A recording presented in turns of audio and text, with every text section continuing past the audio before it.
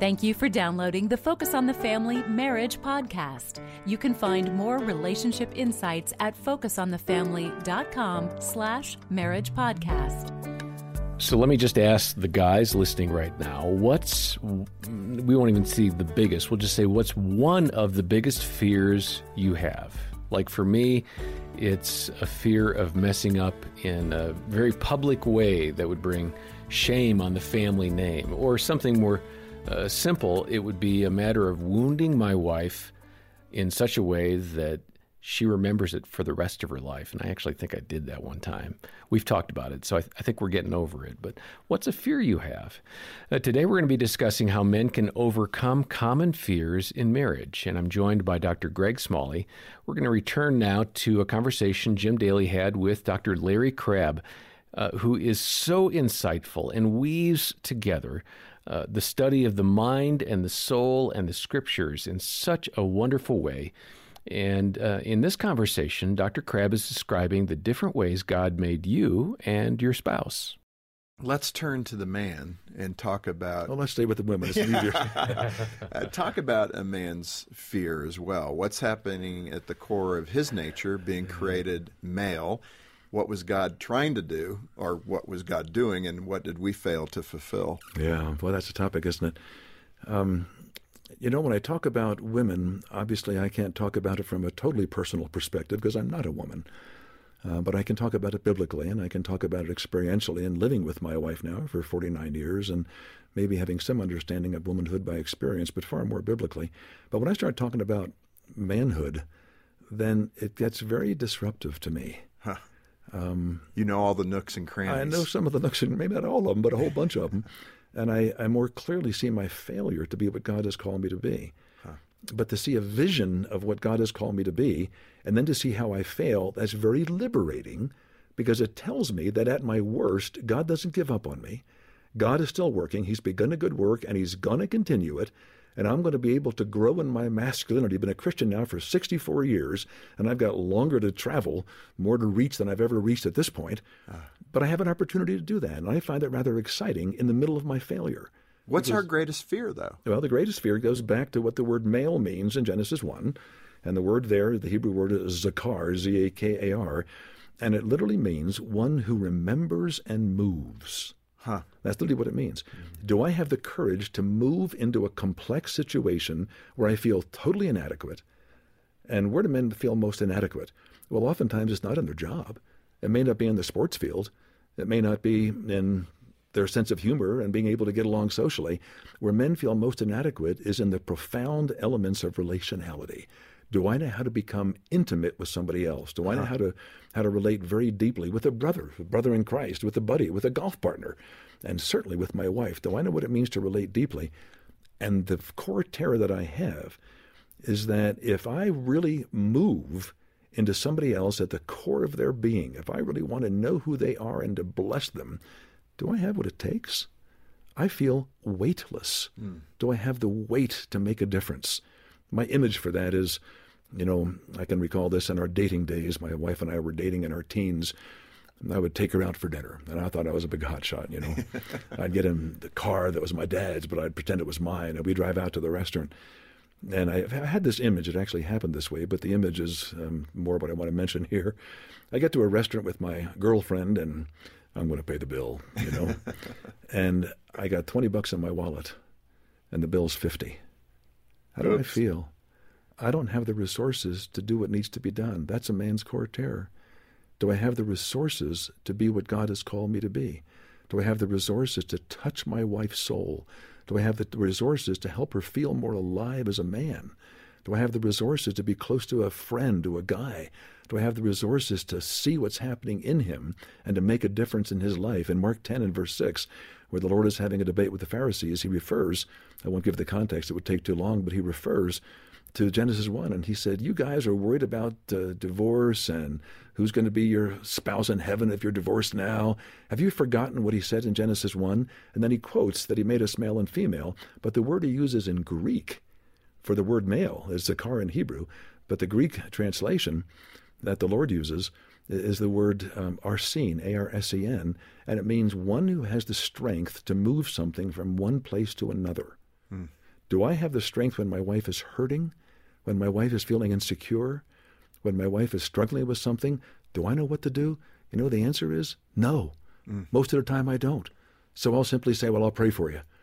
Well, it's interesting, too. I mean, you're talking about the core of inadequacy. Yes, that's exactly what I'm talking about. As men feel inadequate, we tend to flee the scene. And move to where we feel adequate. Right. Our job title, whatever it might be. I'm a much better writer of books than I am a husband. I've written a bunch of books. I know how to write a book. Do I know how to move into my wife's soul? I'm not as good at that. So, Greg, Dr. Crabb discussed those very real fears that men face of feeling inadequate. And, of course, that is so core to who I am. I want to be a competent person. How have you learned to deal with that and other fears in your life? Well, I don't want to imply somehow that I've mastered any of this. That's why you're the host of the show here. I mean, Right. You're the expert. I'm still learning. Because I tell you, as you talked about some of your greatest fears in the beginning of this episode, you know, for me, it's feeling failed. So somehow that I will be a failure as a father, as a husband, at work. I mean, whatever it is. And I think part of it is this understanding that I think most every guy, if not 100% of us as guys, we want to know that we have what it takes to be successful. And I see that in my son. And it's given us a great opportunity just to have these conversations about that deep longing and that deep desire. And yet, knowing that we're human, we are going to make mistakes and we're going to make poor choices, and that there are times that maybe we can't do something. Know that he's on a basketball team right now, and the desire of his heart was to be that starting player and hit the winning shot at the state championship game. Yeah.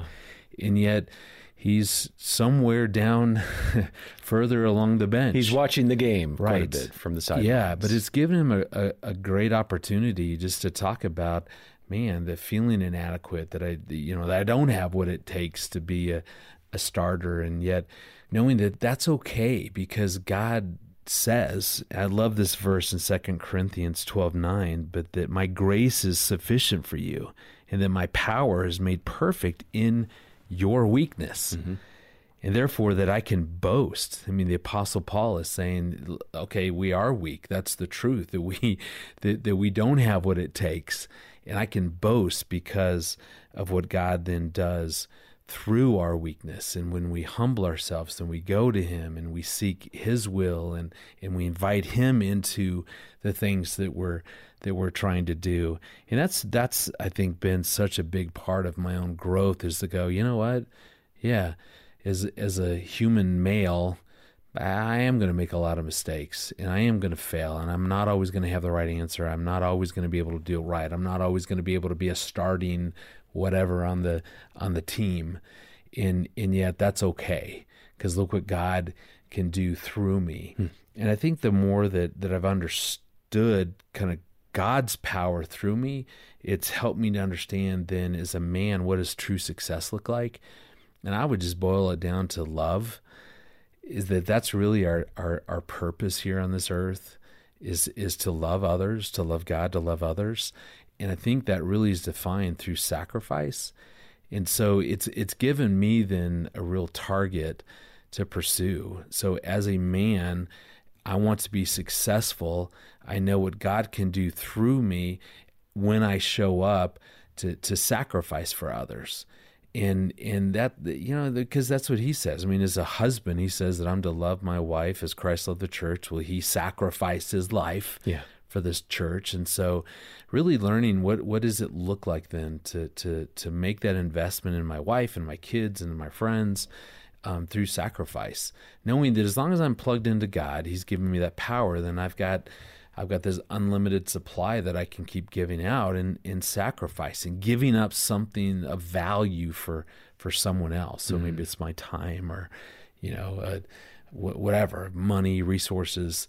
And that's given me then a different definition of success. I'm not sure what the world says, probably a lot, but that I know is what God desires for me, to love others through sacrifice. Mm-hmm. I appreciate that.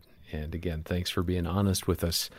It's always So I didn't good. fail you? No, then? no. I Finally. appreciate so much your about heart. time. So let me encourage you to get a copy of Dr. Crabb's book, Fully Alive, which attempts to do just what the title says, help you really experience that abundant life that Christ offers, and to embrace the differences between you and your spouse, not let them make you feel like you're coming up short or you're failing, but to really help you lean into God and grow closer to Him. We have that book available. It's our thank you gift to you when you make a generous monthly pledge or one-time gift of any amount to Focus on the Family. When you're online, check out our marriage assessment. It's free and covers a lot of the different areas that really need attention if you want to keep your relationship strong. And so we've got the link for the book and that free assessment and ways to donate as well in the show notes. Next time, we're going to hear more from Nick and Michelle Stumbo as they tell more of their story of how God rescued their marriage from pornography. On behalf of Greg Smalley and the entire team, thanks for listening to the Focus on the Family Marriage Podcast.